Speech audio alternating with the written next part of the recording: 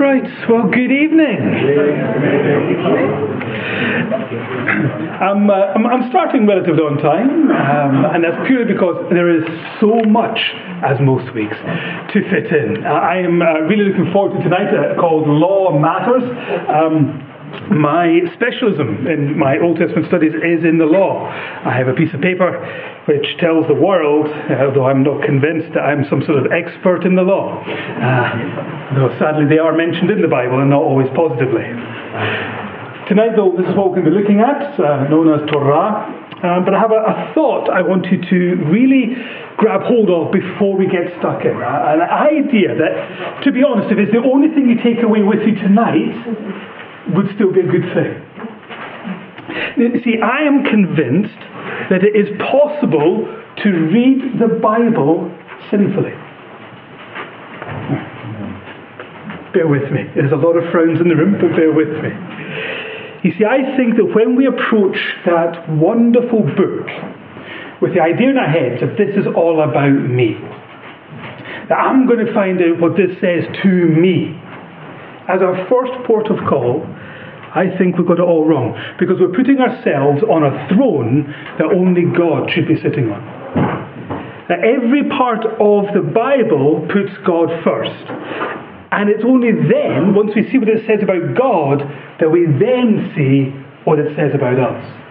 There's a much better chance of getting it right, if I'm entirely honest, that way around. You see, in Genesis, what does it say? In the beginning, God. In the Shema that we did last week, hear, O Israel, the Lord your God is one. Meaning, he is the only one. Even in the wisdom material, we're reminded that wisdom begins with the Lord, more specifically with the fear of the Lord. That is, putting God in his rightful place. That's the beginning. And so Scripture throughout tells us God first. Now, I tend to find this a particular issue when we turn our minds to the books of the Bible described as the law, that first 5 books of the Bible. And we often see it, every part of it, and we sometimes forget that every single line is primarily about God. And only then our response. We can imagine, if we get it the wrong way round, we can imagine that it presents to us a set of rules that we can follow. Perhaps we begin to imagine that there is some set of works by which we can just try hard enough and we can be considered good or righteous or saved. And we forget. The law is founded on a relationship that already exists. The law is given to a people who already know their Redeemer.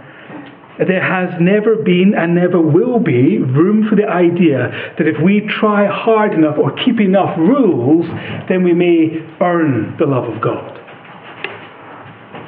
So, hopefully, though each of the Hebrew classes that I've been doing are standalone, they're not dependent on each other. There is a reason that the one of the law comes after the Shema, the one that we did last week. Because we need to remember that these commandments, which are about God and then us, but these commandments are not divorced from the relationship between Yahweh and his people. If we read the 10 Commandments, and that's where we're going to finish tonight, looking very briefly at the 10 Commandments, but if we read them without understanding God first, then us, it's actually very easy to come up simply with a list, a rather easy list of things to do. And they somehow allow us to work our way to righteousness. And that is not what they're there for. Instead, we are called to love God, acheb, as it were, the greatest love that we can manage, and that is only possible because he first loved us. And so tonight, hopefully, we'll see that the law in general and the 10 Commandments specifically, and actually we'll try and have time to look at a couple of those commandments in particular, they help us receive and then in turn show love because every part of the Bible reveals this one we're called to love. So that's like the big idea that lies behind everything that we're going to do. And I have to say, it's very often, it's very common to get all muddled up and to think of the law as, this list of things, this list of works that would make you good. And that was never their intention.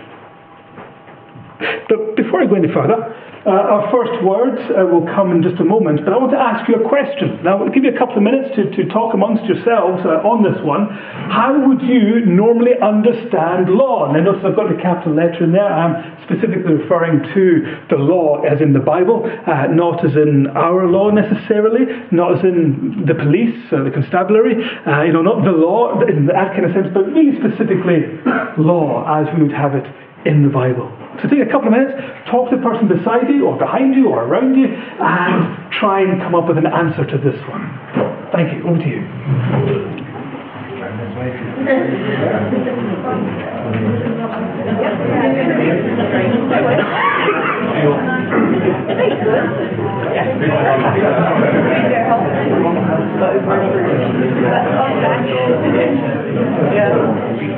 My has probably changed in recent years.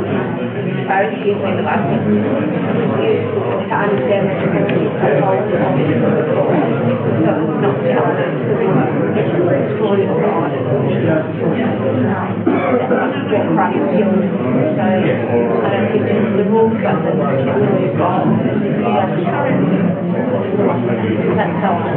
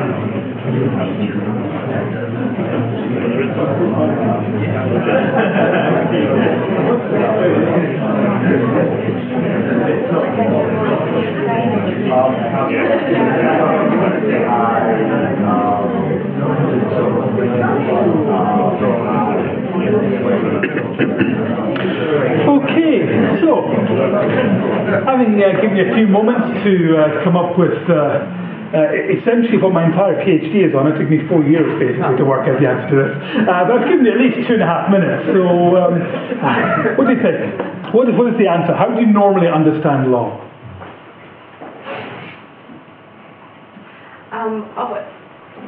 It's probably opened out what I understand in recent years to mean the whole of God, the story of God and His people. The prophecies, as well as all the regulations, I would include in that. Yeah, okay. Anyone else? The law makes us aware of sin. Without the law, we don't know what sin is. Good, yes. A very wise person in the New Testament points to the fact that it is this thing that points out sin to us, yes. I'm going to tell you what happens. The law is really the embodiment of God's character, personality, and as the Holy Spirit used us to be like God, then we would actually want to obey what God has asked us to do, or how He is. Good. That's just made this evening about half an hour shorter, so thank you. Absolutely. So what's being said was, the idea of the very character, nature of God, basically summed up and revealed, and then through the Holy Spirit's action in both understanding and change and everything else, we get to reflect something of that. Good. Now, normally, would you say the law is a positive or negative term? Normally negative. Normally negative, isn't it? Things you shouldn't do. Yeah, Now, I'll be honest, when we have a very negative idea of the law, which is common, that's most normal, we can end up having a very different idea of God. God is almost this God who has some sort of obsessive compulsion. He said, don't do that, don't do that, don't do that, don't do that, cover that up, don't do that, don't do that. That kind of God. And then when we break on these rules, he just gets really angry. And that is the caricature of God that comes about very often when we get this the wrong way round. So it does matter. The beginning was, law matters, but it really, really matters. It really, really does. And how we understand law can really affect how we understand God. Now, one of the problems is the fact that we use the word law at all. That's not the Hebrew word. The Hebrew word, Torah, is not really best articulated or described by law. Now, the Greeks, and to a lesser extent the Pharisees, thought of the legal bits as the most important and elevated to a degree that I don't think is particularly helpful. Particularly as you see in both of those groups, obedience, because you've got a law, replaces love. Obey the rules. Keep the rules. A law that has to be obeyed does not need love. You see, if obedience is the basis of who we are, it doesn't matter if you obey out of fear or some sort of social coercion, as in, peer pressure. All that matters is that you obey. Now, I dare say a few of us can think of churches that embody that a bit too much. It's just, these are the rules, obey, do this, or else you get punished, rather than trying to show God. I should say, the Torah refers to the first 5 books of the Bible. The rest of the Old Testament is known as secondary Torah, or material that would not exist if it wasn't for what was revealed in the first 5 books. So the history, a lot of the history is called Deuteronomistic history. I can't say that quickly 5 times. And basically it's the idea of what you see in Deuteronomy determines what is written in the history.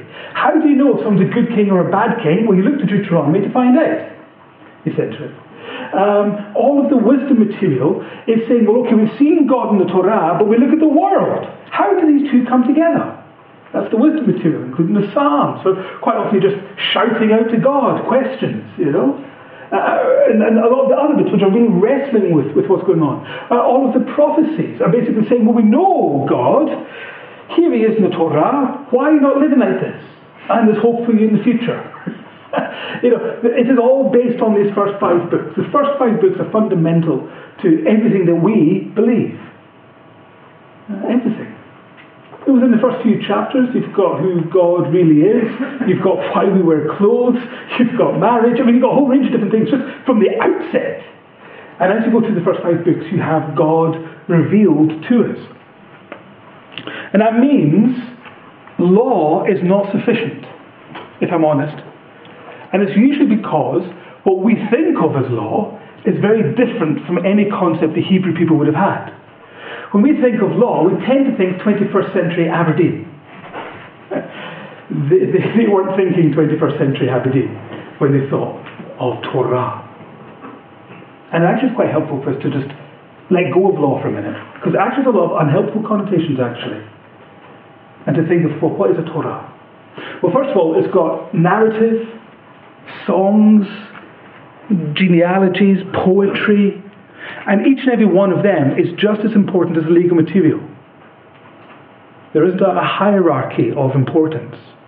You see, whilst each statute reveals to us what God thought was important, every action of God recorded in the narrative shows God doing what he thought was important, and they work together.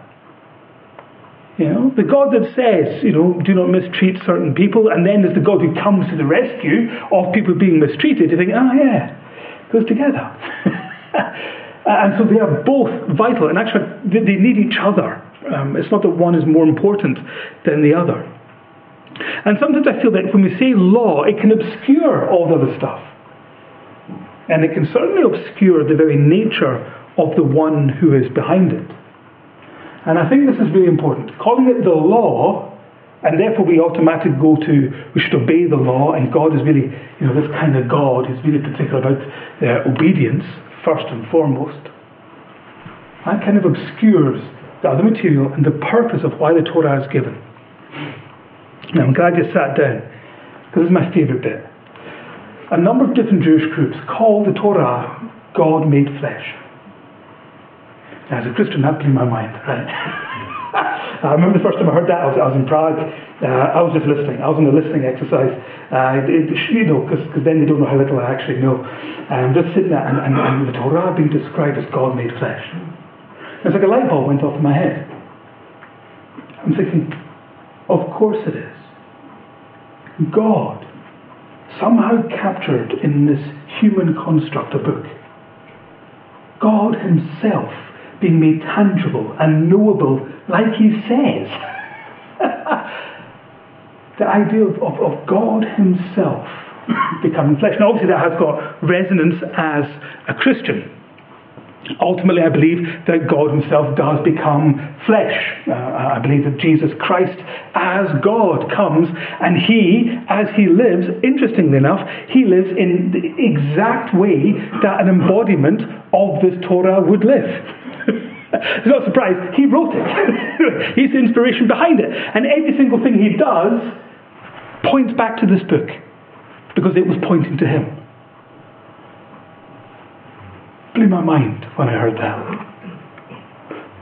So, here's a text that is actually quite pivotal to grasping this idea when we think of God made flesh, a Torah, and Jesus Christ as God made, actual flesh.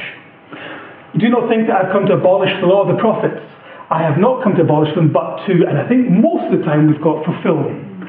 I realize there's different translations of that, and you're free to look that up. I'm just going to give you a minute and a half. Painfully short amount of time to look at each other and go, and what does this text mean in the context of what I've just been saying? What does that text mean? And you could also suggest, what is it sometimes used as? How could it be misused is basically where I'm going with it as well. Okay, so what does it mean, and how do you think it might be misappropriated? A minute and a half, guys. Over to you.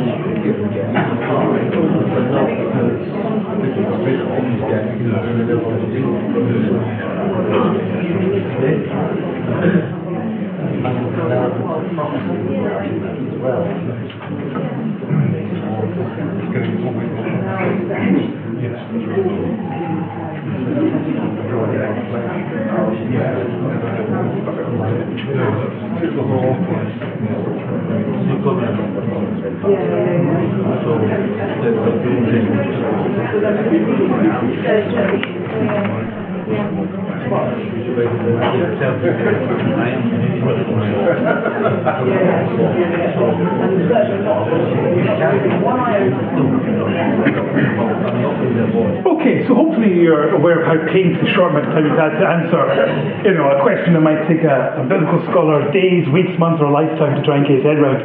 So, what does this text mean? But also, maybe you've even heard it yourself. Ways it could be used, but it shouldn't have been used that way, misappropriated. So, good use and bad use of this text. What do you think?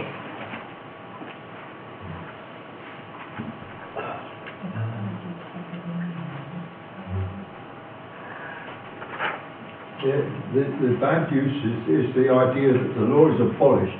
You don't have to. We're not under law. We're under grace. Yes, absolutely. Now, I've heard that. I've heard that many, many times. I mean, maybe why I have no hair left to pull out. I mean, from the context of just this verse, it should never be used to say that Christ has abolished the law. I mean, clearly, you have to ignore what he's saying in order to get. But I've heard it so many times. In fact, I'd probably say that's the most common use that I've heard. Oh yeah, well, we live under grace, pretending the law itself is not one of the most incredible acts of grace that God's ever done. To reveal himself to man in the written word. Spectacular. But no. Christ got rid of all that. No, he didn't. In his own words, he did not. Okay, good.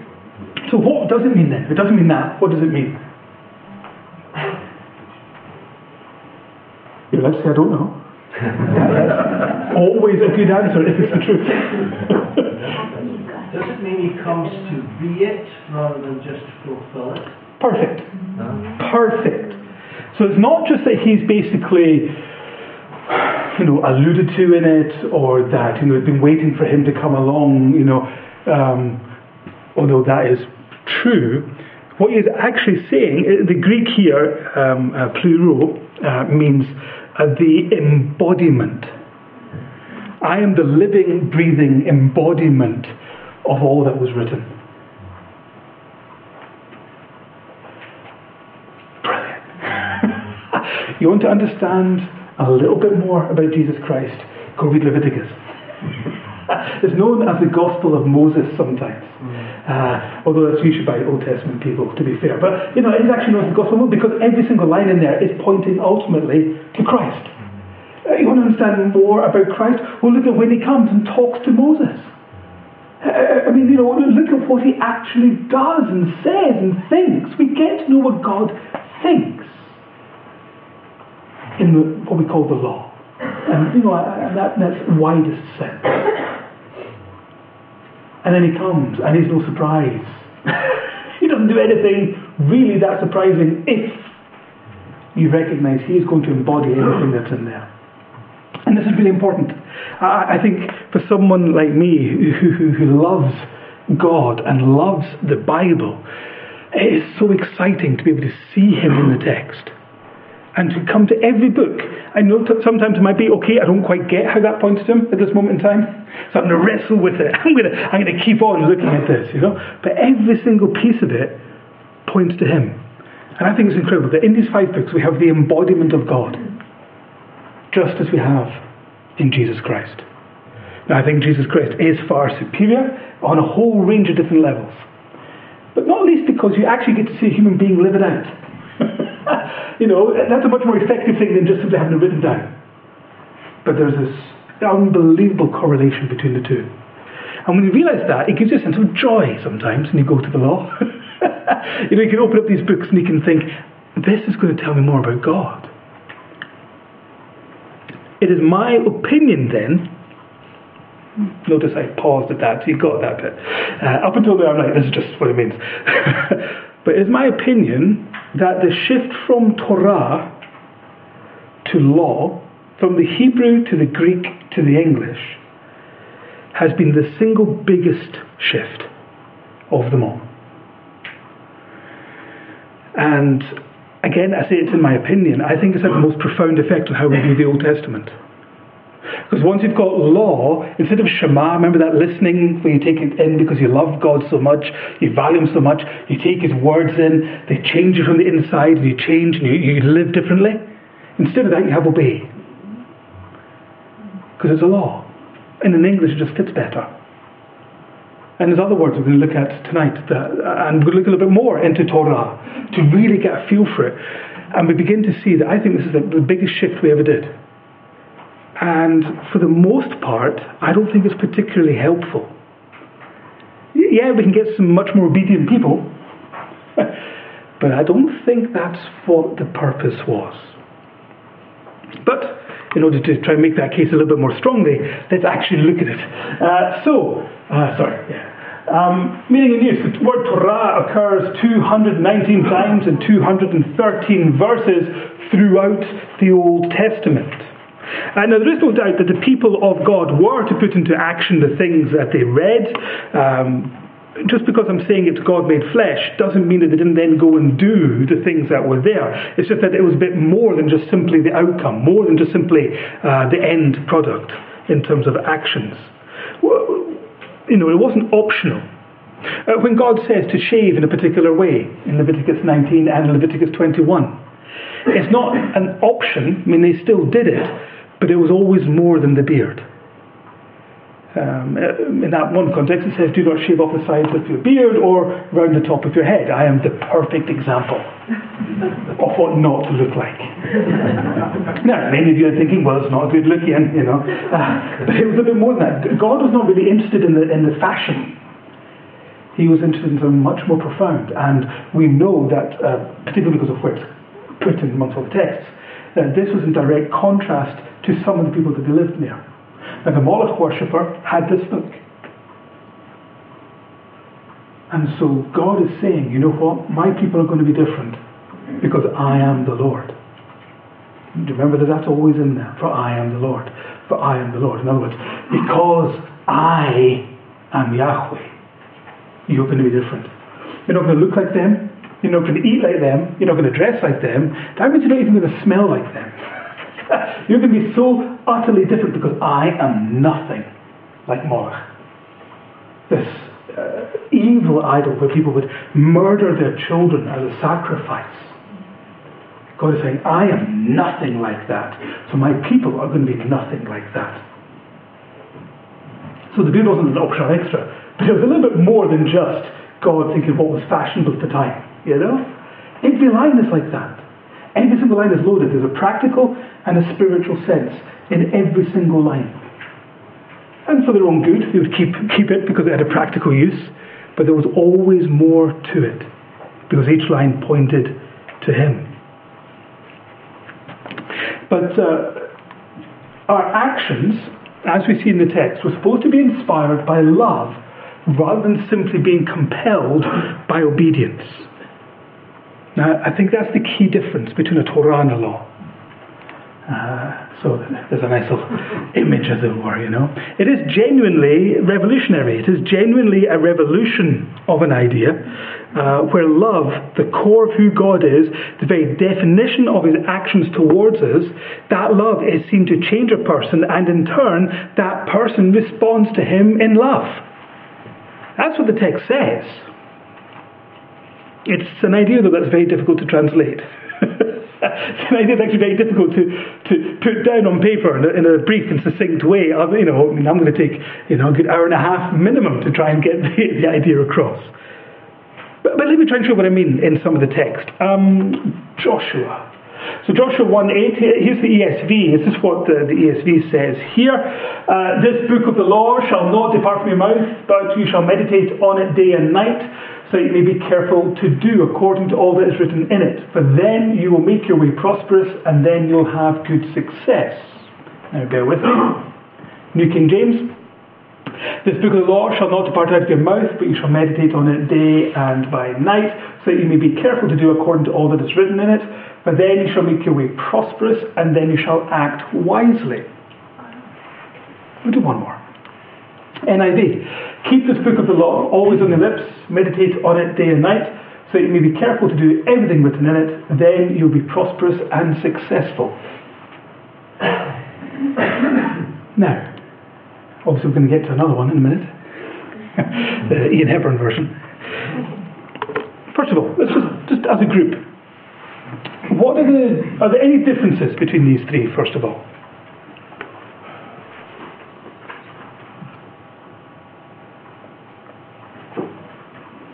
Act wisely is very different from good success. It is, isn't it? Look, this idea of acting wisely, and we've got successful and success. Kind of worryingly, all three have got this idea of being prosperous. I think wisely is I think that's quite different, isn't it? Apart from that, they're similar. There are a few differences in there. By using the word law, we've got some changes coming about. Because then you've got to have things like, you've got to do, according to the law. But do you see this almost like this promise from God? Do you see something which actually rather worryingly looks like God is going to guarantee? So how can you, according to this verse, guarantee your success and your prosperity?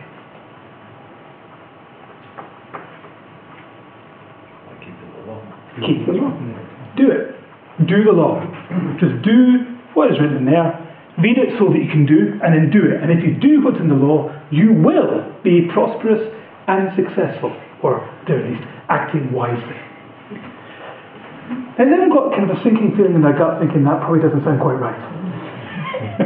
Well, there's plenty of examples of people who, Abraham was massively rich, Joseph, all these people in the Bible looked after what God and did very well.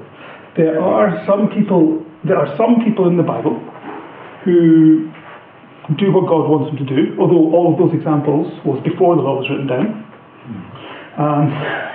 But they do essentially what God would want them to do, and they actually turn out to do quite well.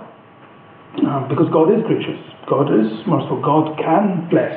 That link between doing the law and success was effectively broken in the book of Job. That was an effective means to try and separate out the idea that if you just simply do enough, you get, it's sort of like an equation, do this and get that. And obviously later books of the prophets in particular kind of point that way. There are some men that do prosper in the Bible. But that's got a lot more to do with the grace and mercy of God than just simply that they've earned enough reward points, as it were. Some sort of heavenly nectar scheme. It's not quite like that, if you know what I mean. And so it is important that we break that link. But the problem is, as soon as you get law, you then got to have things like obey and do, and then any outcome is because of the doing and obedience. It's a natural consequence. So, try this. This book of the Torah, now that's quite important, changing from law to Torah. This book of the Torah shall not depart out of your mouth, but you shall meditate. And I want to emphasize that is in all of them, this idea of meditating. But meditate means something. It doesn't just mean read it. It actually means imbibe it and take it within you.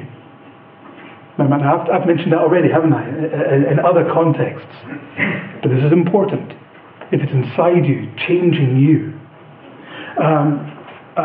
Meditate on them day and night with the purpose that you would guard them, leading to action based upon all that is written. For then you will understand the road you run down.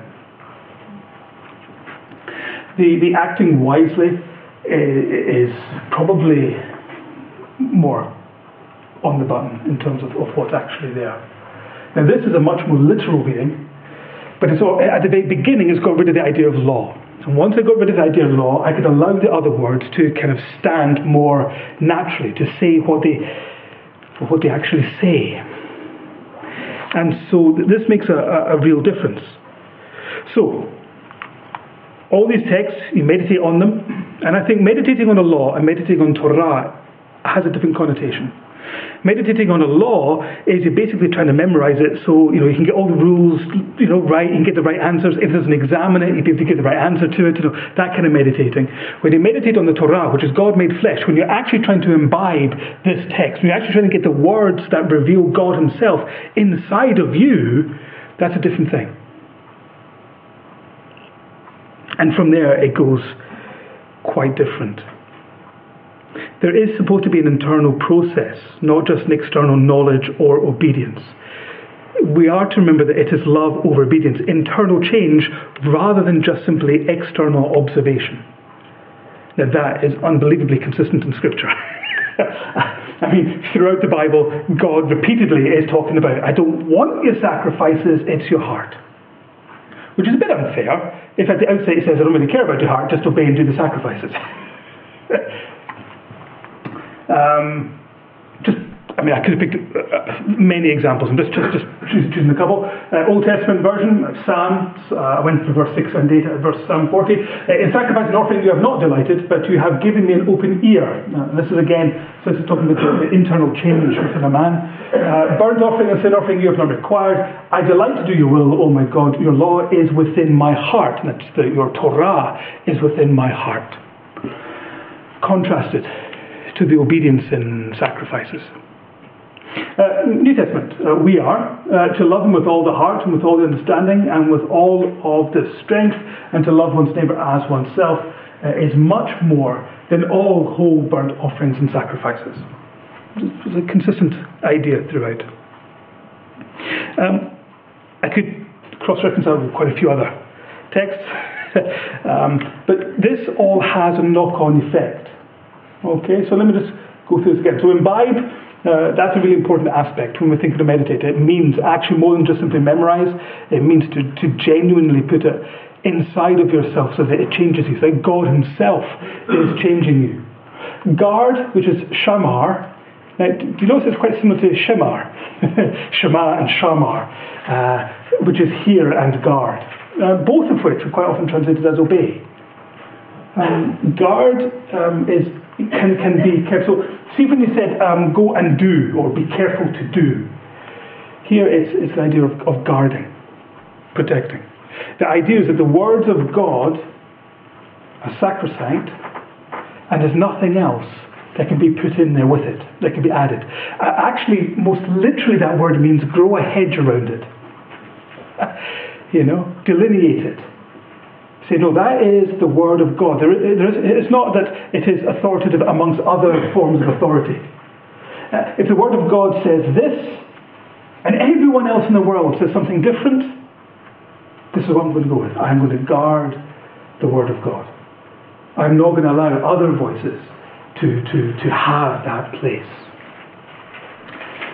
And then we can have action. Now, notice the action again, it's not just simply doing, it's the idea of leading to action. Now, this is important. There's not a huge gap between the idea of leading to action and doing something. Right? There's not a huge gap. But there is a rather significant connotation between doing rather than being changed from the inside, because that will lead to action. If you see what I mean, I felt it was important to get that more literal rendering, the idea of, no, there's a change going on within a person and it leads to action, rather than simply, you've memorized a book and you know what to do. Which is how it can be taken. And then the outcome. Well, success and prosperity, which, just about all of us down here were thinking, I'm not too sure about that. Well, more literally, it's that idea of living with understanding. Quite often, the more poetic, the more picturesque language of running down the road, or God is a weaver, or there's a whole range of different things, will be turned into something much more mundane, because it's much easier to be understood, and it's less complicated and less likely therefore to go wrong. And obviously, I think most of us understand the idea of running down the road is not that each of us are required to run down Union Street, but it is talking about your life. The road of your life. The walk, road, it's a very common way in the Old Testament to describe your life. There's this path, road, walk, etc. Very, very common way of describing it. And so this idea is that you're not just kind of tentatively walking down the road, as it were, in the dark. So if the lights all fail, most of us are going to rather tentatively walk out of the building, because we don't want to walk into anything. The idea is that you have this understanding, and so you're not just simply tiptoeing, you are running down the road of your life. It's supposed to give that kind of sense to it. You've got confidence in where your feet are going to land. And that's a really beautiful picture. It's actually quite difficult to translate that picture quickly and easily and succinctly and with some mundanity, because it's beautiful. And I think once you start changing law to Torah, you free yourself up to allow the text to be a little bit more what it says, rather than leading from law. Because then all the words have to match law. Does that make sense? You know? And in actual fact, that's where an awful lot of the joy that we should have just gets sucked right out of us when we've got this idea of law.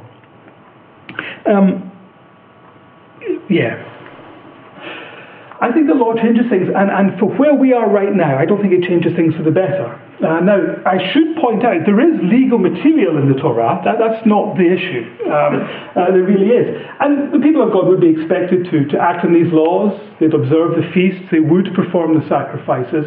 But they were not the end in themselves. They all pointed to God. These were parts of the relationship that they were supposed to have. Now, let me continue this idea, because I feel I still need to do some convincing in the room. So let's just think of the very first instance that the word Torah is used. Because Abraham obeyed me and did everything I required of him, keeping my commands, my decrees, and my instructions. This is like the first element. Literally, instructions is Torah. This is an NIV, so they've recognized the word law doesn't work here, and so they've tried to soften it, and they've started to do this more and more often. The word law is now being changed to things like instructions, things that I said, that kind of thing. There is a softening happening among some of the more recent translations. Out of interest, does anyone know why you'd want to avoid putting in that Abraham obeyed the law? It doesn't exist. Yeah. I mean, that's a very good reason for trying to think, maybe on this occasion Torah shouldn't be written down as law. It doesn't exist yet. I mean, the law given to Moses, in case you're unsure, Abraham comes before Moses. So the idea that Abraham kept the law is slightly tricky, if you said, because it doesn't exist. So many of our more modern translations recognize that, and have started to shift the idea of law to maybe instructions. However, that still doesn't quite get it for me. I would much prefer that we get that changed to Torah. Let's see. So I pull up the other ones. So the ESV keeps it, because Abraham obeyed my voice and kept my charge, my commandments, my statutes, and my laws. And here, because Abraham obeyed my voice and kept my charge, my commandments, my statutes, and my laws. You see, so I mean, it is more common to still see law in there. However, if we change it to Torah, there's a cascade effect. I'm glad you're still with me this one, okay? Because here's the thing. All of these words are quite legal words, because they have to match with law. Because Abraham Shema, and remember that means listen to. Remember we did that last week, I realised. But remember, Shema doesn't mean obey, it means to listen and to imbibe and have you changed from the inside, so what you go and do is different. And you can't translate that, so you write obey, because that's like the outcome, if you know what I mean. That's where you end up, you do what God said. So, because Abraham listened, he valued me and listened and was changed by my voice. Well, he guarded and watched over, remember the shamar, the guarding, watched over my commandments, mitzvah, my customs, chok, and my Torah. That's different. That's actually very different. This is all about the value that Abraham had towards God, not just the fact that he was a very obedient man and therefore God blessed him. Sorry, how does that mean that he didn't have the Torah either then? So how can you use the word? Good. So I'm saying that the Torah is much bigger. The Torah is God made flesh. And we actually have a number of examples in the Old Testament where the Torah doesn't refer to the first 5 books of the Bible either in their entirety, or it actually means God being revealed. So essentially in this context it means that all the things that he was told to do, the commandments, the customs, the way he should live with him, and everything that was revealed about God to him was guarded and listened to. Which makes a lot more sense than him keeping the 10 Commandments before they before they're written down. We can also forget too that the book of Job was actually written long before Moses, and in chapter 22, Job was told by Eliphaz, "Receive, I pray you, the Torah from his mouth and lay up his words in your levav." Remember your being. Sometimes we translate it as heart. This is before the law is written down. But it's the idea of, receive what God reveals about himself, God made flesh, to you from his own mouth. And you store that up. So it has to have that wider sense. Or these texts make no sense whatsoever.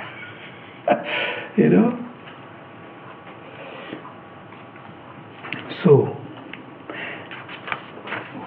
sorry. Yes. Would a Jewish Hebrew or whatever understand what you're saying? Or are you just redefining the word as how you think it should be, rather than a proper definition? No, good question. So, essentially, is this just me going off on a tangent? Yeah. Or does this have any basis with anybody else, as it were? So, there's a number of answers to that. Now, I was in a privileged position. As I said, I did my PhD on this, and therefore I did get to mix with lots of different groups of people. Some of them would not recognise what I'm saying. Some would. Groups in Prague and Morocco in particular, some of the Jewish groups there would very much recognise it. Would the Pharisees have recognised this? No. Not at all. They go off the reservation. They very much become legalistic, very much in a kind of a Greek mould. They do decide they're going to go with law, and they pursue that. Paul, very interestingly, has this interesting relationship. He seems to love the Torah, but he hates law. He hates what it's becoming. There's a tension in Paul. And you can recognise that. He does seem to love the Torah, the God made flesh, but he does not love the law. He hates the law. And it's a very good distinction actually to keep in our minds when we read Paul, that there's something in between here. Jacob Neuser, who's a Jewish scholar, was the first person to put in writing in English the idea of God made flesh. And he did that long before I was born. I can't claim credit, I'm afraid. However, the most important thing is, how is it used in the Bible? How is it described in the Bible? I mean, all very well, all these different groups maybe say it or maybe agree with me. Largely it doesn't matter. What does the Bible say about itself? Well, if we think about it in that kind of sense, well, we've got the Torah, which is a source of delight. Again, kind of strange for a law. His delight is in the Torah of Yahweh, and in his Torah he meditates, that is, imbibes it, takes it deep inside, day and night. It resides in the Levav and the Meah, I suppose that's closer to heart, I guess. The Torah of God is in his Levav. None of his steps shall slide. I delight to do your will, O my God. Indeed, your Torah is within my heart. It is a thing that we are supposed to love with the greatest, most intense form of love. It is the way that it's described in the relationship to the Torah. I mean, Psalm 119 is a good place. It's a Torah psalm. And we are to understand that this is a form of the greatest delight because it leads us to God. We see God. It is the revelation of God. And if you don't like the definition of God made flesh, however you want to define Torah, it has to be this idea that it is revealing God himself and the way in which we can have a relationship with that God. Because that's how it's used every single time. That's just how the Bible describes itself.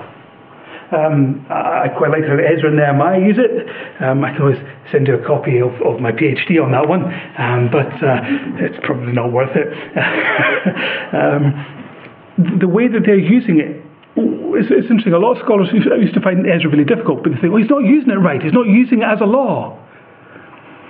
And you kind of pause for a minute and go, yeah, no. He's using it as something much bigger than that. And a lot of the real difficulties that scholars have had is because a lot of them have had this idea of Torah law. I think it was week 1 I used Psalm 19, but it bears use again here. Psalm 19 is a really interesting psalm. So it's a Torah psalm. That's the type of psalm it is.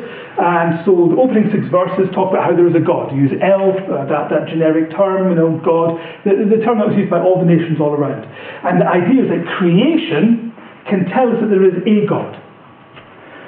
But then, after that rather beautiful and yet bleak and terrible ending, there is a God, good luck with that, essentially. Into that, we have verse 7, this incredible ray of light. The Torah of Yahweh is perfect, reviving the soul. The testimony of Yahweh is sure, making wise the simple. And the key element to this is the fact that once you get the Torah, you get Yahweh. Once you open up the Bible, you get to know a person. You get to have a relationship. And so the whole purpose of the Torah is that relationship, is to reveal God.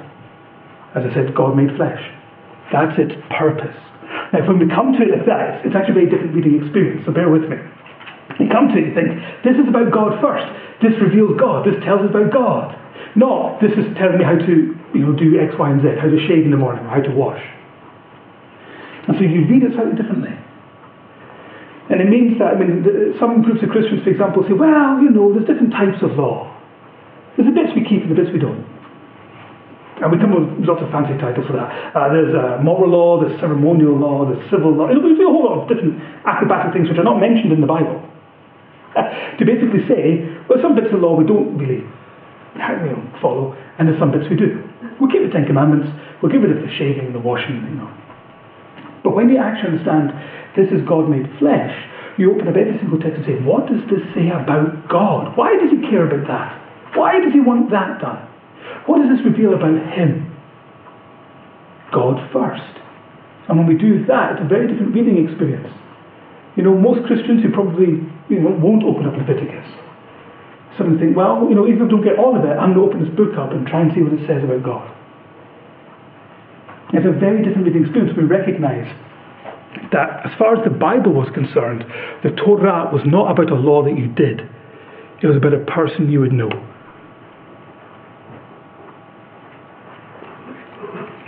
It's not my fault. It's just what the text says. And so from there are some effects that I think you should be aware of. Let me just push up with Jeremiah up here. As I said, the purpose of the Torah is to know God. Not just simply obey God, and then we can get rid of that when God gets a better idea later on. It's the idea of this, that they should have the Torah of the heart. We should imbibe this, and our hearts should be changed by God. And then what we go and do is different. It matches with all the other ideas.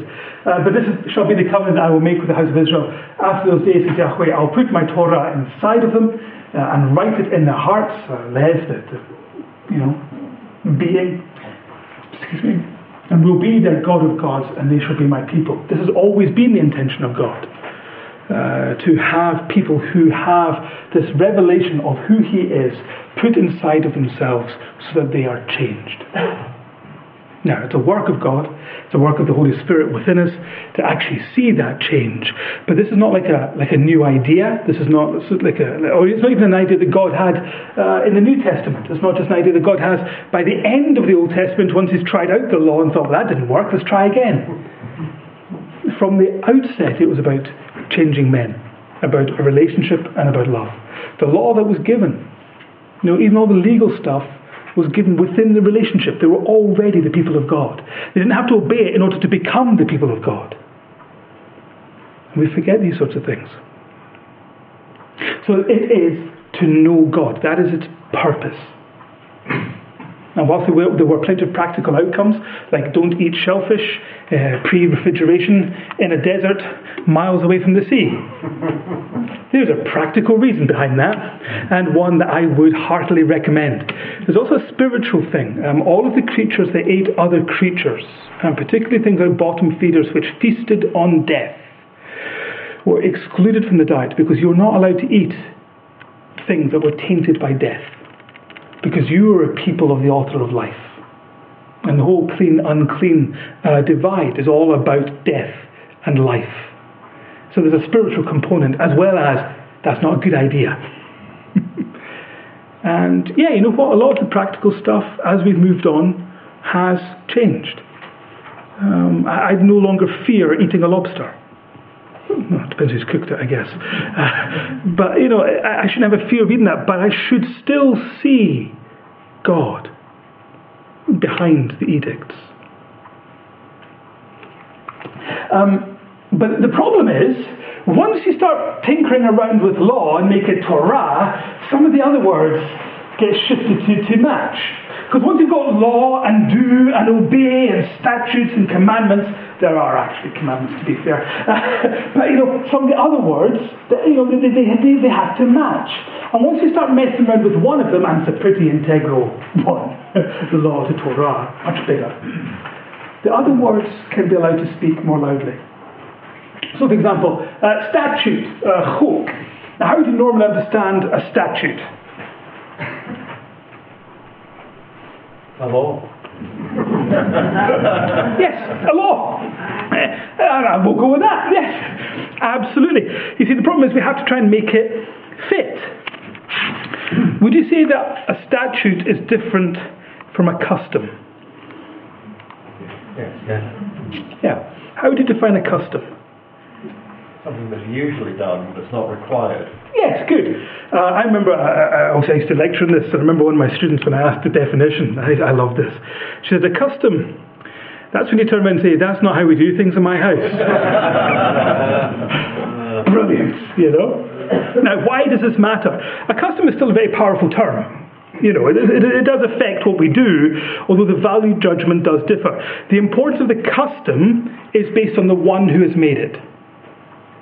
So when I go home to my mother's house, I may conduct myself in a different manner, shoes off at the door, because I respect the person. A statute, you obey irregardless. It has authority in its own right. It doesn't have that value of the person necessarily behind it. It just has maybe some sort of power or authority behind it, if you see what I mean. And that's actually quite a big shift. Custom is still powerful. And I'll be entirely honest, I'm much more likely to obey my mum's customs than the law of the land. They can be powerful, but they are relational. And I think when we put in statute instead of custom, we are sacrificing that relational aspect that should have been in there. We do it because we love him. And I think chok should still have that powerful but relational aspect to it. Now, chok, all these things that I'm saying, I'm trying to show you in use, I'm trying to show you in the text. It occurs 127 times, and every single time, a custom rather than a law is clearly what is intended. I've got many examples, but so the sourcing of drinkable water in Exodus 15:25, it's not a statute that we are supposed to forever follow. It is a custom. It's not the law, but rather this is a thing that should be done, if you see what I mean. It is subordinate, I guess, to a law. Law is kind of absolute. Custom, not so much. Job, I've treasured the words of his mouth more than my chok of food. The customs surrounding my food.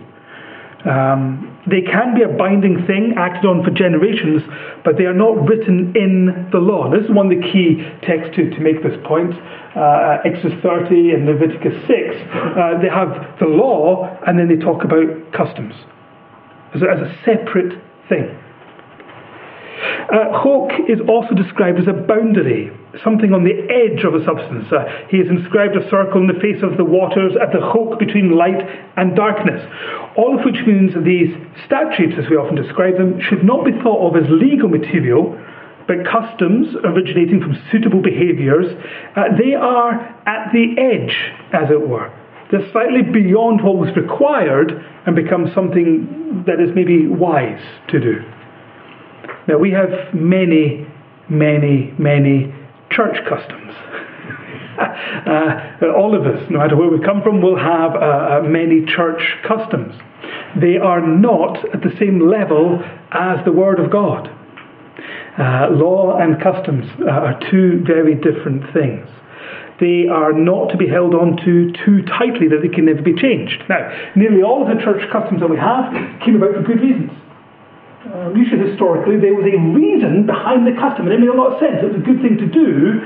And if you fast forward, it depends how long the church has been there, 5, 10, 100, 1,000 years, we find sometimes that the context has changed and the custom is actually now unhelpful. That's not the Word of God. And so even in our own lives we need to be aware of what is a custom and what is the Word of God. Word of God, non-negotiable. Our own preferences and comforts and customs, entirely negotiable. And so even for us, there has to be an awareness of a difference between a chok and the Torah. And hopefully they kind of join together and they're both a useful package. But not always. They do not have hegemony over us in the same way as the Word of God should have. But it's interesting to see that it's in the Old Testament as well, and not just a problem we have for today. Next word, debar. Now, this is going to be a lot of fun, and I've got about 29 minutes. So, commandment is the word mitzvah. Okay, so there's a perfectly good word for commandment, mitzvah. It's there. God does issue commandments. You better do them. They are absolute. They're non-negotiable. And actually, in fact, a mitzvah is very often said alongside a chok, like these two different kind of extremes. You've got my mitzvahs, and then there are the customs. And so it's kind of like an all-encompassing duo, if you know what I mean. Trying to encompass all there and in between. Mitzvah is also grounded in the heart, though. So again, we can't allow the idea of God giving the commandment to simply be, some sort of external obedience. The mitzvah is Deuteronomy 10. It's really interesting. In Deuteronomy 10, 12 to 13, we see the right order of things. So, what do we do first? We're supposed to fear God. Comes first. Now, there's two different types of fear. There's the fear that makes you run away in terror, and there's the fear that makes you bow the knee. This is the latter. This is when you recognize God as the one on the throne. This is when you say He is actually God. No one and nothing else can be allowed to sit on that throne. That is the fear of God. In the beginning, God. Immediately after that, we have this idea of, once you've actually got Him in His rightful place and you understand the relationship, it's not an equal relationship. Once you understand that, once you've grasped that and recognized that, love is the very definition of the relationship that is to flow from that moment. And then you serve Him with all of your lavav and all of your nefesh. I believe we covered that last week. Love Him with everything you are. Serve Him with everything you are. You then guard all of His mitzvahs. You make sure that no one else is able to maybe add a line here or take away a word there. You guard them. They are perfect as they are. And then you guard His customs. And that's the kind of the order of things as outlined in Deuteronomy 10. Now, very often we get it the wrong way around. We think that maybe if we obey enough commandments, God might love me. There's already a relationship. There is already love. There is already God in His rightful place, long before we get to the commandments. And when it comes to the commandments, we're supposed to guard them. Yes, we'd go and do. Yes, it would change how we live. Yes, it should guide how we think. But we protect them. Now, here's the interesting thing. The 10 Commandments, possibly the most famous commandments. It's not just me thinking that, surely. The 10 Commandments are surely the most famous commandments in the Bible, yes? One problem, they're not actually mitzvah, which are commandments, they're actually debar. Well, devarim, the plural of debar. And this is a whole roller coaster that I'm so delighted to unleash upon you tonight. They are not commandments. Before I go any further, let me just explain what debar really is. Debar is an incredibly common word, so we can get a very good understanding of it. Used 1,438 times in every single use. In all 1,438 times, it refers to something which is spoken, a word, or it refers to a thing. So in other words, words spoken by God or man, I don't have enough room on the slide to incorporate all of them, I'm sure you'll appreciate. It's just a brief selection of some. And it can refer to things such as a birth, a plague, wages, good deeds or bad deeds. Really can kind of refer to almost anything, much as we use that word in English. So that's what that means. So when we come to our 10 commandments, it's not literally 10 words, so very often we say the 10 things. It's the 10 things. Obviously it's repeated twice, it's incredibly important. If anything in the Bible is there twice, it's not because the author has forgotten he's written about it the first time. It's for emphasis to say how important it is. As an aside, little point, some of you may well remember Charlton Heston holding the 10 Commandments, or some other sort of film or cartoon, and very often they're these sort of shape, these sort of tombstone stones, which is an incredible amount of labour, actually, and was not how the 10 Commandments would have been kept. Likely they would have been on cuboids, so that you could actually write on 4 sides. It was a much more effective way of doing things, much easier to carry. Also, it's very likely that all 10 Commandments were written out twice. So the 2 stones, it's not like 5 and 5. It's 10 and the same 10. That was the most common way of doing all of these sorts of things back then. Usually, one copy of the rules and laws and ideas and agreements would stay with one party, and one would go with the other party. Hence, why there was always 2 of them, but both are put into the Ark of the Covenant. That's just random aside stuff because I can't bear the picture. But anyway, back to my commandments, as it were.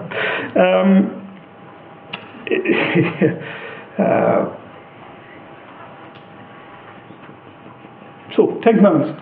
First thing to point out, there are 10 of them, 10 things, and we know that from Exodus 34.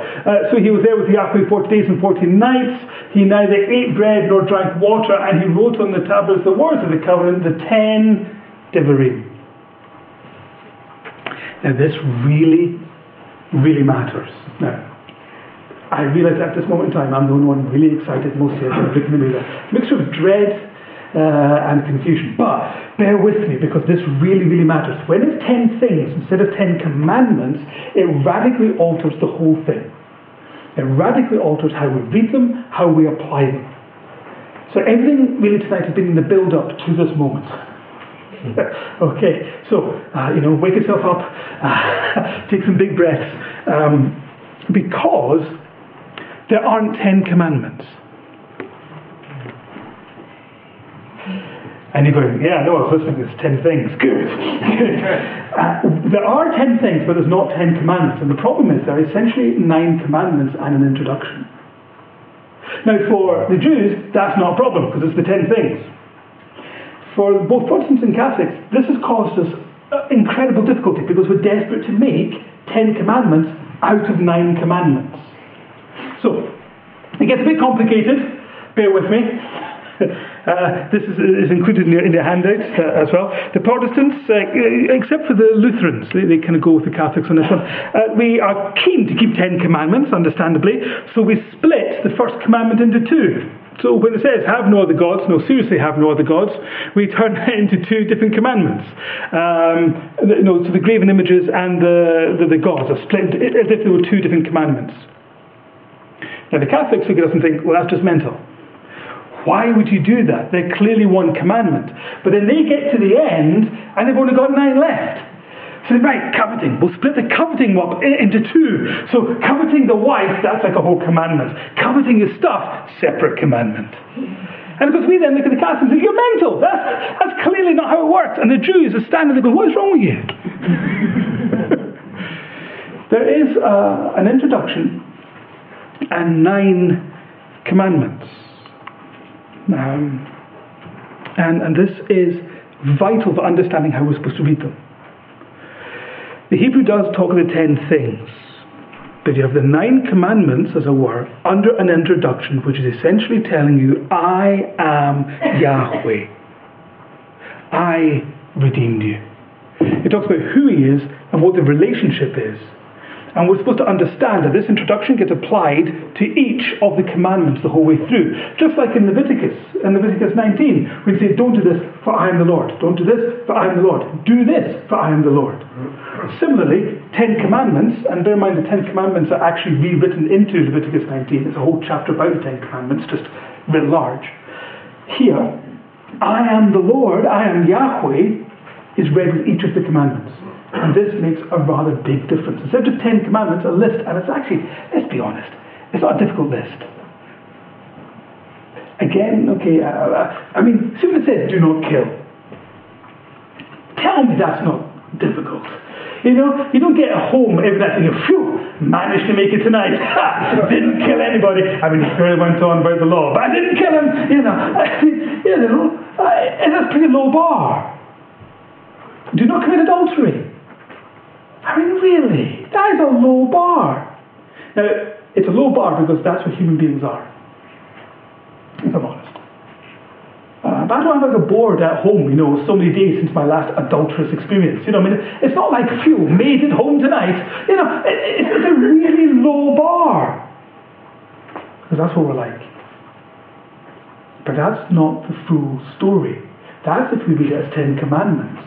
When we read it as an introduction and 9 commandments, you see that it says, do not kill, for I am Yahweh.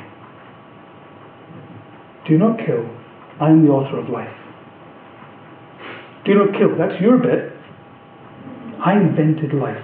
You should actually have not just an ethic of not killing, you should have an ethic of life. It's not enough just simply to not kill. There's something about valuing life. Do not commit adultery. Low bar, that's where you're at. But that's not enough. Because I am Yahweh. Because I invented marriage. And this is what it's supposed to be. That's the effect of having the 9 commandments in the introduction. You see both the negative where the human being resides and the positive because he is Yahweh. In the beginning, God. Remember, we're supposed to be thinking, what does it say about God? Not just, it says not to kill, that's enough, and that's what it says to me. It's not enough. Do you see the difference in having an introduction and 9 commandments as opposed to having just a list of 10 things that will make you a good person? It's not enough. And each of them is much, much, much bigger than we normally recognize. Just to help you, I think I've put this in the handout as well. I've broken down, therefore, because I do have a lot of sympathy with the Jewish model, as you can appreciate. I've broken down what the 10 Commandments looks like, if you think of it as the introduction with 9 commandments. Okay. Verse 2. I am Yahweh, your God of gods, who brought you out of the land of Egypt, out of the house of slavery. It's incredible, the relationship and who he is all spelled out. The fact that he's already been a redeemer for these people, already there. And then we get to move into some of the other things, which tell us all about him. And then, when we do this, we'd keep the list, we'd, not kill, but because it's something bigger than that. And we are supposed to live lives that reflect him, ultimately.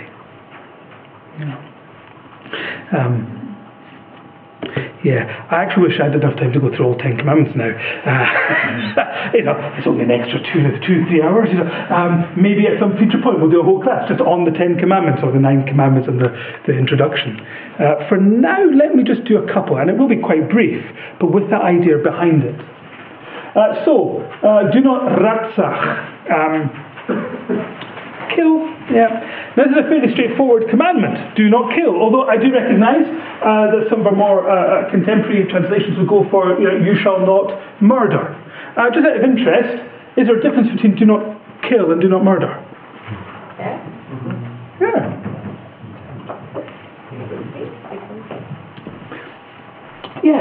Murder is quite specific.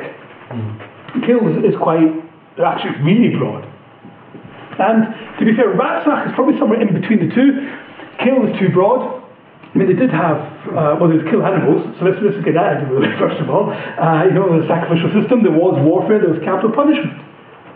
Each of those is a whole night in itself to discuss. But they did have all these things.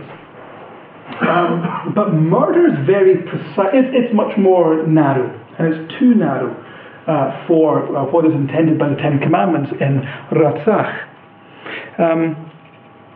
So I think kill overreaches and murder sells it short.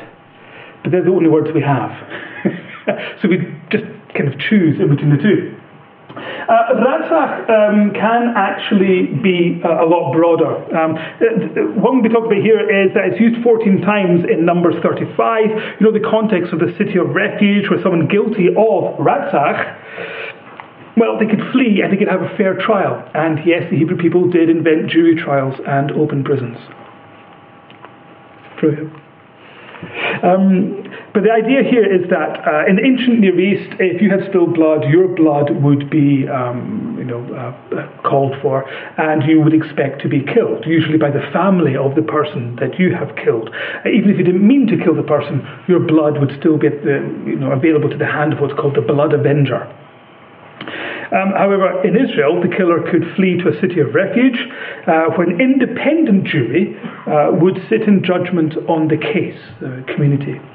At this point, there were two possible outcomes, although it had to be a unanimous decision in order for the death penalty to be ensued, which actually in practice would have made it much less common.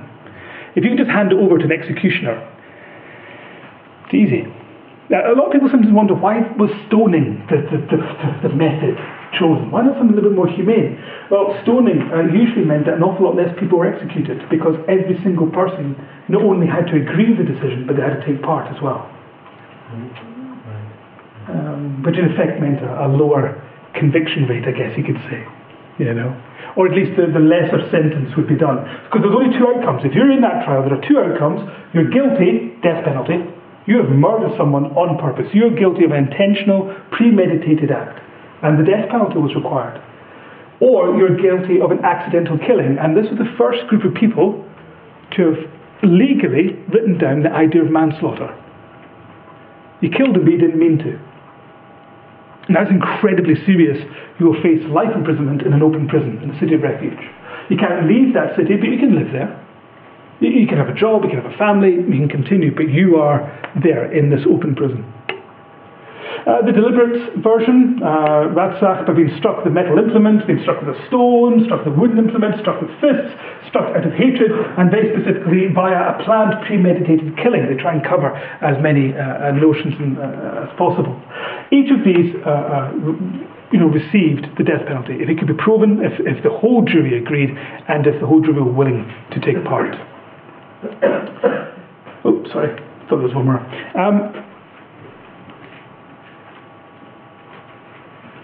Ratzach elsewhere will cover both eventualities, both the premeditated killing and the accidental killing. We also get it in things like Abraham's killing of Naboth. In 1 Kings 21 verse 19, it talks about the murder of the innocent in Job 24, Psalm 62, and so it does usually mean the illegal killing or illegal taking of life. So it wasn't intended to cover war, it wasn't intended to cover the death penalty, because these guys weren't then guilty. It was clearly seen as it was something out with what had been allowed. Now, I find that very difficult when it comes to application for us, because if our society says that certain types of killing are okay, that doesn't necessarily mean that it's fitting into the Ten Commandments, if you see what I mean. But for here, Ratzach usually means a killing that should not have been done. That's what that means. However, and here's the big thing, you need to point it back to the big picture again. It's not enough to not kill, it's about having an ethic of life. God invented life. The reason this is so serious is because God invented life. And it's not just simply enough of, okay, I'll try not to kill. It's actually, how do we promote life? It is a different thing. And, books like Numbers and Leviticus will outline some of the consequences in society of what it means. But it's always meant more than just don't do. Here's my favourite one though. You shall not covet. Now, what does it mean to covet? To want something that's not yours. Thank you, yeah. To want something that is not yours. The English to covet is usually understood to desire, want, crave, or lust after something you don't own. Now, it doesn't say covet, and to be fair, we never use the word covet unless we use in the Ten Commandments, usually. I can't remember the last time someone used that word out with a Ten Commandment context, if you know what I mean, or certainly a biblical context. If you go in the street and ask what does covet mean, I'd be surprised if most people could even tell you. But it doesn't say covet, it says chamad. Now, bear with me. The English word, covet, is fair enough, but the Hebrew people already had a word for covet, ta'ava, but before they had satisfied their craving, ta'ava, coveting, while the food was still in their mouth. Proverbs, do not desire her beauty in your heart, and do not let her capture you with her eyelashes. The idea of coveting, as it were. And that's already covered in the Hebrew word, as I said, ta'ava. Chamad, though, occurs 30 times, and it has both a positive and a negative sense. I don't think coveting ever has a positive. You choose a different word, I think, go to the positive. But positive, usually to describe something beautiful or good quality, which you can enjoy, as it were. Usually through the eyes. Genesis 2 verse 9. Out of the ground, Yahweh Elohim made to spring up every tree that is chamad to the eyes. And it was good for food. The tree of life was in the midst of the garden, and the tree of knowledge of good and evil. And the idea, therefore, is that all these things are incredibly beautiful, and you are to take them with your eyes, as it were. But that's their purpose. And so, therefore, it's a positive thing, if that makes sense. Kind of odd, the idea of coveting being positive, but chamad is a little bit more than coveting, as you'll appreciate with most of these words, and so you get this positive sense of being able to enjoy, nearly always visually, something that has been made beautiful, because you are taking it with the eyes, but for the purpose that it was designed. Of course, we also have a negative sense, something that is wanted and used.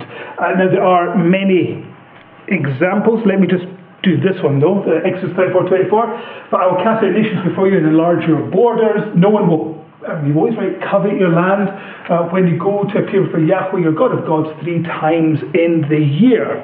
So when the people were going off to Jerusalem, they are told not to worry about other people chamading their land. The verse is to give them surety. It is to say that nothing bad is going to happen when you abandon your land to come to the festival in Jerusalem. Now, there are a variety of meanings possible here, but covet really isn't one of them. If you're leaving your land to go to Jerusalem, which may be many miles away, and it may take many days to go there and back and to enjoy the feast, you're not really that worried about somebody walking by going, oh, I wish I had that land. That's not really on your radar. You're not really thinking, someone's going to go by thinking, that's really nice, I wish I had that. That is clearly not what is going on in the text. There is, however, something about their temporary absence which makes that land far more desirable. They are much more likely to be concerned with somebody squatting in their land or taking or using their land in some way whilst they're away. And that matches every single use of the word chamad, the idea of taking or using something which is not yours. Now, that's the negative one. Now, this is different from stealing. So if I was to steal something, I then make it, as it were, my own, and I am responsible with it. I look after it. If I steal a donkey, I then feed that donkey and water that donkey. I don't know, whatever you have to do, look out, call a vet, check it is a donkey, I don't know. But whatever you have to do in order to then, because it is now yours, that would be stealing. To chamad is to take and use up and discard. It's a very different thing. The Exodus text, as I said, is really warning about squatters. But then when it comes to the Ten Commandments, there's some really ominous meaning there, which includes the animal welfare and the rather disturbing, do not just simply take and use and discard somebody else's wife. Oddly enough, there is a biblical example of that. David and Bathsheba. Wanting and taking would be more like it. 2 Samuel chapter 11 then, the problem is not just the lust of the king. It's not just that he covets her. It's not just that he thinks, oh, that would be nice. That's not the problem. That's the start of the problem. In the heart, that's where it all starts. But it's not just desire over a beautiful woman. This is a really good example of Hamad in action. He uses her, and with scant consideration then discards her, sends her back home. He's got no consideration over her well-being. He uses her while her husband is away. He casts her aside, imagining that when the husband comes home, he's going to end up being none the wiser. Now that is different from stealing a man's wife under some misguided notion of, well, I love her or something. It's a different thing. Running off with somebody into the sunset, etc., is a different thing than what David does here. If he had stolen her from the outset, he would have taken and kept, but instead he Hamad.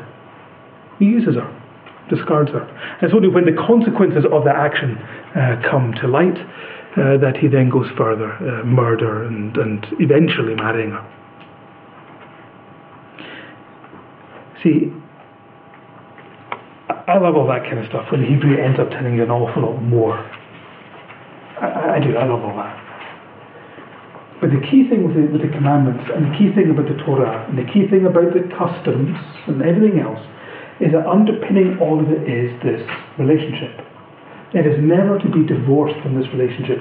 You want to understand what the Torah is, however you want to kind of describe it.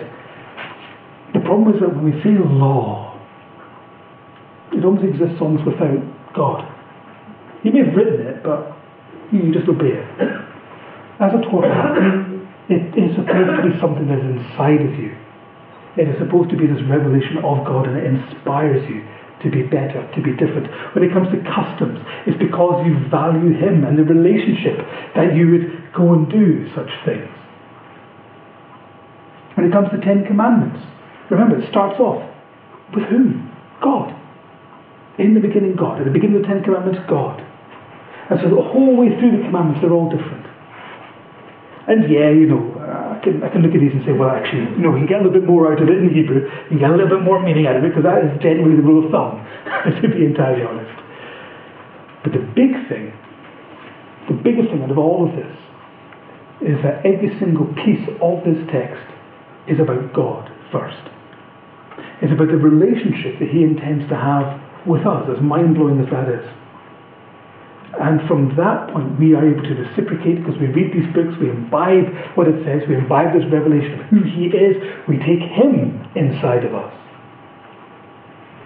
And the Holy Spirit inside of us is perfectly able and willing to change us and transform us to be more and more like Him. Now, I have 2 minutes left, it would appear, on the clock. So, now, I've been saving this. I have a favourite illustration to try and describe the Christian life. It's my favourite one. So if you know me at all, you will have heard this at least once, but I think it is worth repeating again, because it's my favourite, and I'm biased and I'm in charge just now, so I'm going to go with it. All right. Now, hopefully you'll smile when you recognise the opening line. So, I didn't always used to do this. I used to be a teacher. I used to be a nursery teacher, in fact. I'd be responsible for between 40 and 80 3- and 4-year-olds. There's a reason I don't do it anymore. And I remember one day, and this blew my mind. This child came and goes, Mr. Hepburn, tugged on me, wiping whatever snot and other things from my arm. I said, yes, what is it? She goes, I want to paint a picture today. I said, yeah, we can do that. We're perfectly equipped to do painting. We go to the painting area and we go over. And she goes, I want to paint a picture of Mummy. Okay, it's up to you. Get the big piece of paper, we get the paint out.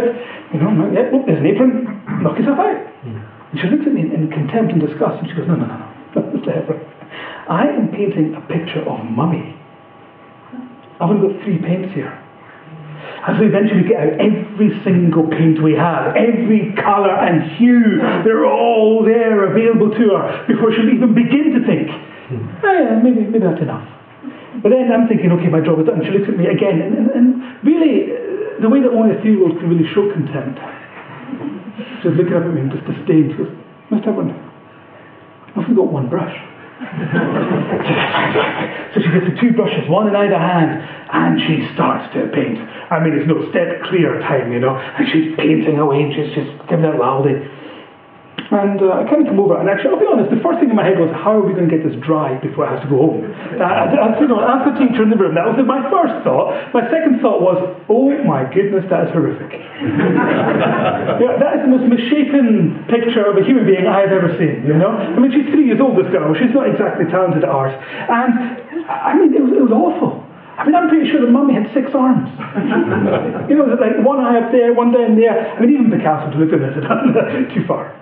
It was bad, you know. As I'm looking at this monstrosity of a picture, and I'm thinking, Mummy is going to be devastated when she sees this and thinks this is how my child sees me. So you take it off, and I put it over the heaters, as it were, to try and dry before Mummy arrives. And I'm thinking, this is going to be a good one. And the child goes off in place, and at the end of the day, to hand over this almost dry painting to Mummy. And the child goes running up, and she says, I've done a painting of you, Mummy. And I show the monstrosity. And Mummy cries. And I thought, yep, I would cry too. Only, these are tears of very, she's actually genuinely tearing up, this woman. And she's delighted. Now, apparently, this is apparently what happens. She takes that picture, she doesn't burn it, she doesn't bin it, she takes it home and puts it on her fridge. She stuck it on her fridge, and when her friends came round, she says, look what my child has done for me. Incredible. Now, the reason I say that story, and the reason I think it is a perfect analogy, and the reason it is my favourite, to try and describe what all of this is about, and what we're all about, is that we are essentially supposed to be this wonderful and perfect reflection of God.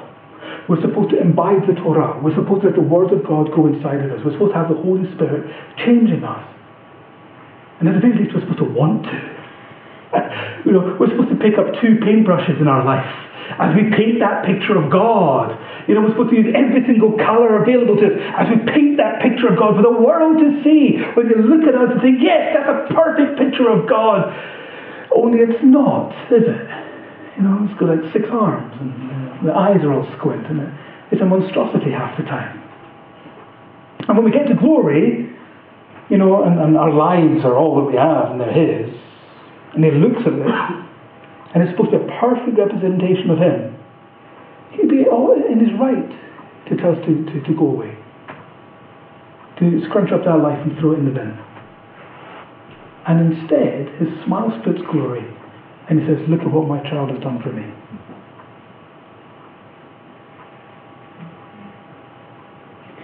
The point is, yeah, when I get there, I want that picture to be as good as it can be. I mean, I do know, when I see Him face to face, I want it to be at least, you know, the best I could have done, however misshapen that is. To live a life with 2 paintbrushes in my hands, to have really gone for it, to have allowed Him to change me to such a degree that at least a close approximation to Him. And yet, nonetheless, as I said, He will split glory with His smile and says, look at what my child has done for me. And the point of all of this is that instead of a law which gives us condemnation, because we never meet up, we never match up, we never get there, we have a God revealed in the text who is a source of inspiration. He says, be like me. I know you can't. Let me help you. Let me change those bits. Let me walk through you in the life when it gets difficult or when it's good. Let's see how close to me that picture can be. All I ask you to do is to come. That's why I think this matters. That's why I think it's important that when every single time you see law and that negative feeling builds up and that condemnation hovers near, you think, no, Torah, God made flesh. God made tangible, so I could know Him. So when He says, come, seek me, I can be found, He's telling the truth. Praise God. Thank you.